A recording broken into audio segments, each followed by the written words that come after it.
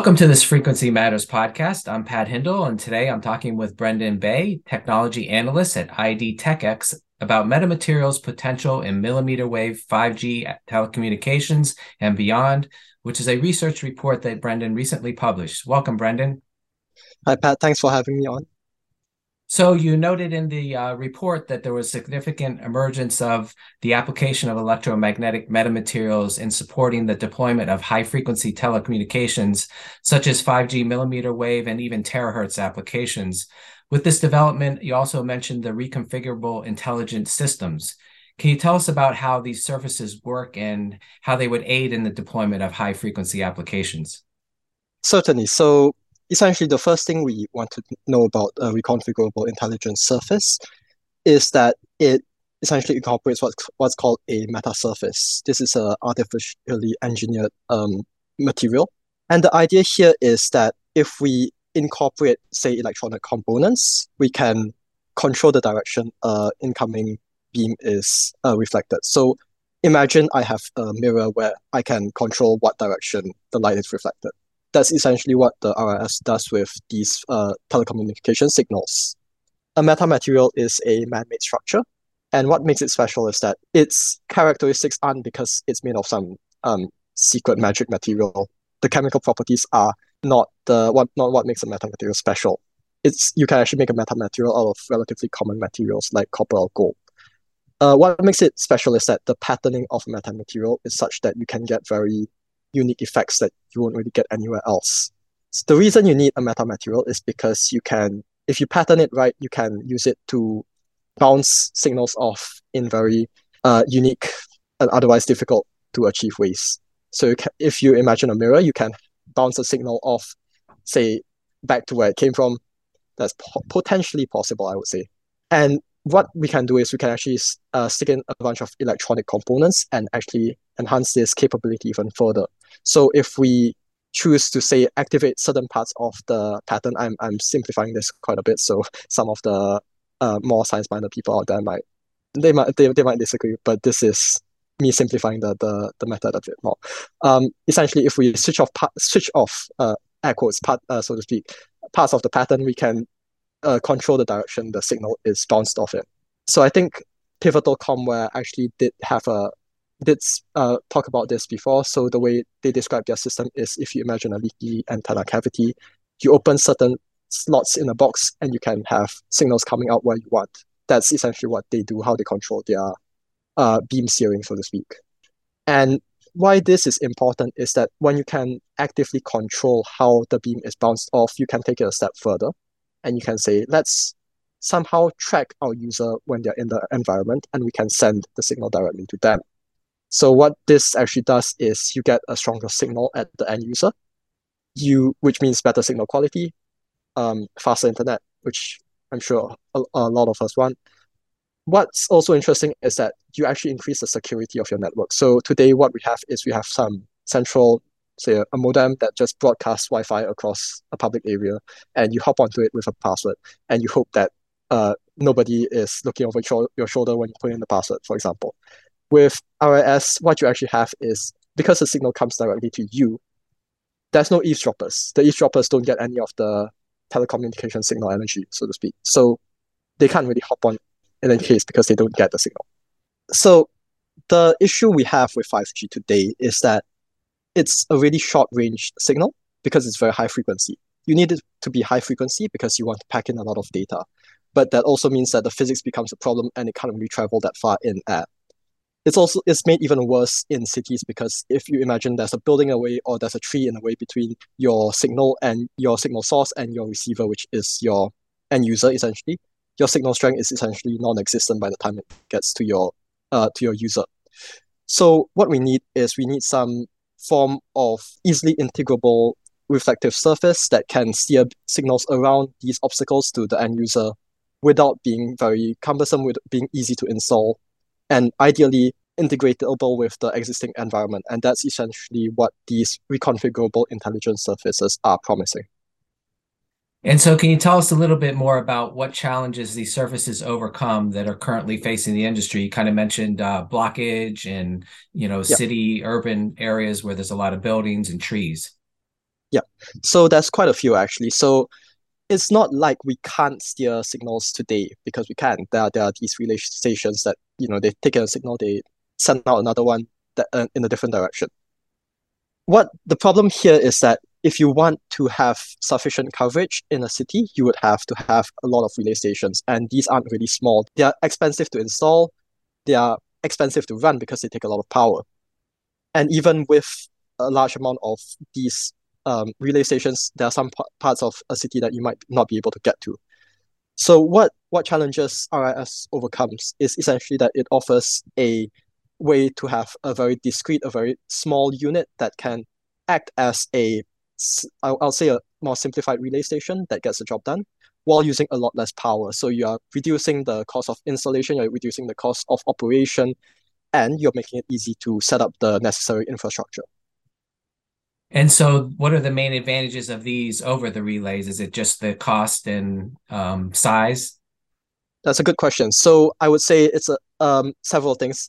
As you mentioned, cost and size definitely one of the big advantages.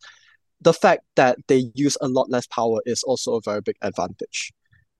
If you imagine a RIS and you stick it on the bottom of, say, a stadium roof, that's something you can't do with a relay, as you might imagine, because, well, you can't really put a relay anywhere in a stadium, but you can put an RIS like below a stadium a roof. So that gives you better coverage. But if you want to have your RIS in places where it's in sort of not really easily accessible places, you don't really want to have to figure out how to power them that much. You have, if you imagine having to stick a relay on the other side of a station for a stadium, then you have to figure out how to run the power lines, and it gets very complicated if you have a lot of power, very high power consumption. What RIS does is it's actually a very low power device because actual signal direction switching is a very low power process because you're just essentially it's close to flipping switches on and off. It's not like you're taking in a signal and then rebroadcasting it. It's more like you're bouncing it off. So it's a very low power mechanism. It reduces the power consumption, which makes it easier to install. And what's also important is that you reduce your operational cost because you're reducing energy usage. And as we all know, energy prices today aren't exactly cheap. And so you looked at the market for these, what type of growth rate do you expect for the market over the next decade? So I think in this application, I would say somewhere between 30 to 40%, although it's 30 to 40% CAGR within our forecast period. Great. That's quite a bit of growth, but it is at a low level now. So I guess it has a ways to go. Yes. So yes, I think it's worth noting that our forecast period for this is quite long. It's for 20 years, if I recall correctly. And can you give us some information about how these are made and will they meet the cost goals of 5G Yeah. millimeter wave? So that's a great question, actually, because how these are made is actually one of the more impressive things as well. So when you talk about metamaterials, the construction method tends to be a sticking point because your features have to be very uniform and they can need to be very small. So forming metamaterials can be challenging. What makes RIS special in terms of manufacturing is that they're actually compatible with semiconductor processors today.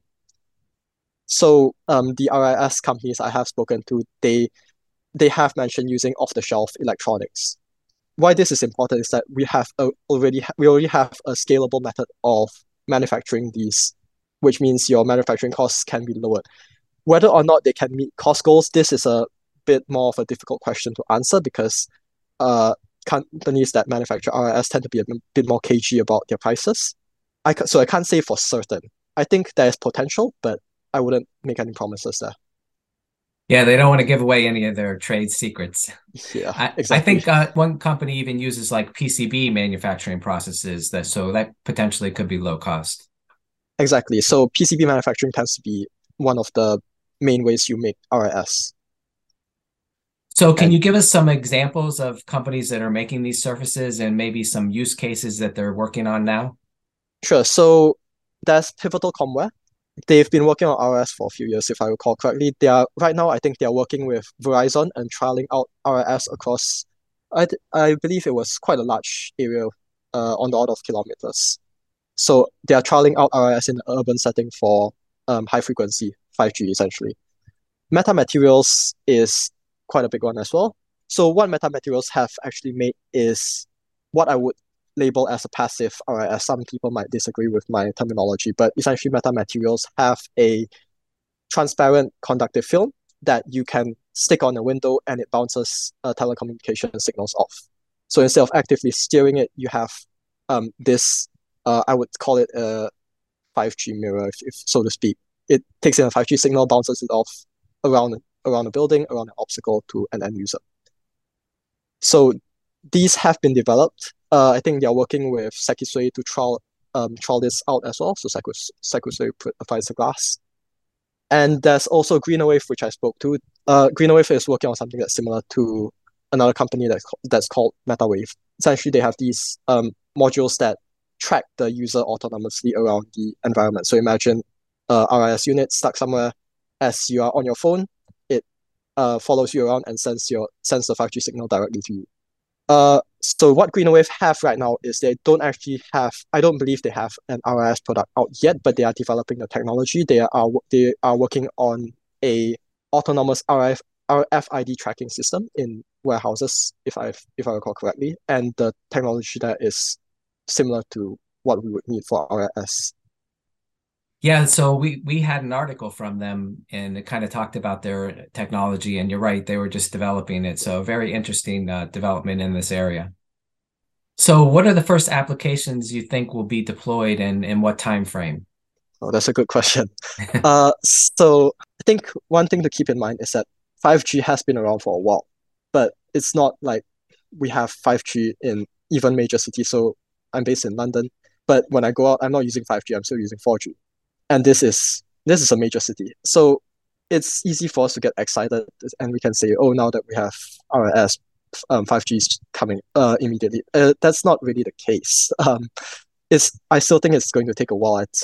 I'd say maybe around 5 years before we even start to see RIS for 5G. In terms of what applications, I think, well, probably we'll see high population, high traffic areas being targeted first. So I'm talking about stadiums, I'm talking about train stations. These are areas where you go in, you can't really get that good signal because there's so many people. So these make sense for RIS, these make sense for 5G, and there's a demand here. If we are talking about, say, are you going to find RIS in your general, say, stuck on top of a traffic light in the city or stuck near a building on a sidewalk? Probably that'll take quite a while longer. Yeah, it seems like a technology for the second half of 5G and part of 6G. Yes. With 6G, the problems that we've been talking about, it gets even worse because higher frequency, shorter range. Yeah, if they start using yeah, sub-terahertz signals, they definitely will probably need this technology. definitely. It gets really difficult to get any sort of range when you go to such high frequencies. Well, great. Thank you, Brendan, so much for talking with me today about the potential for metamaterials and high frequency market and the market for reconfigurable intelligent systems. We hope to have you back in the future for an update on this technology as it emerges. To our audience, you can find more podcasts at podcast.microwavejournal.com. Thanks for listening. Thanks. Have a good day. Thank you. You too. Bye.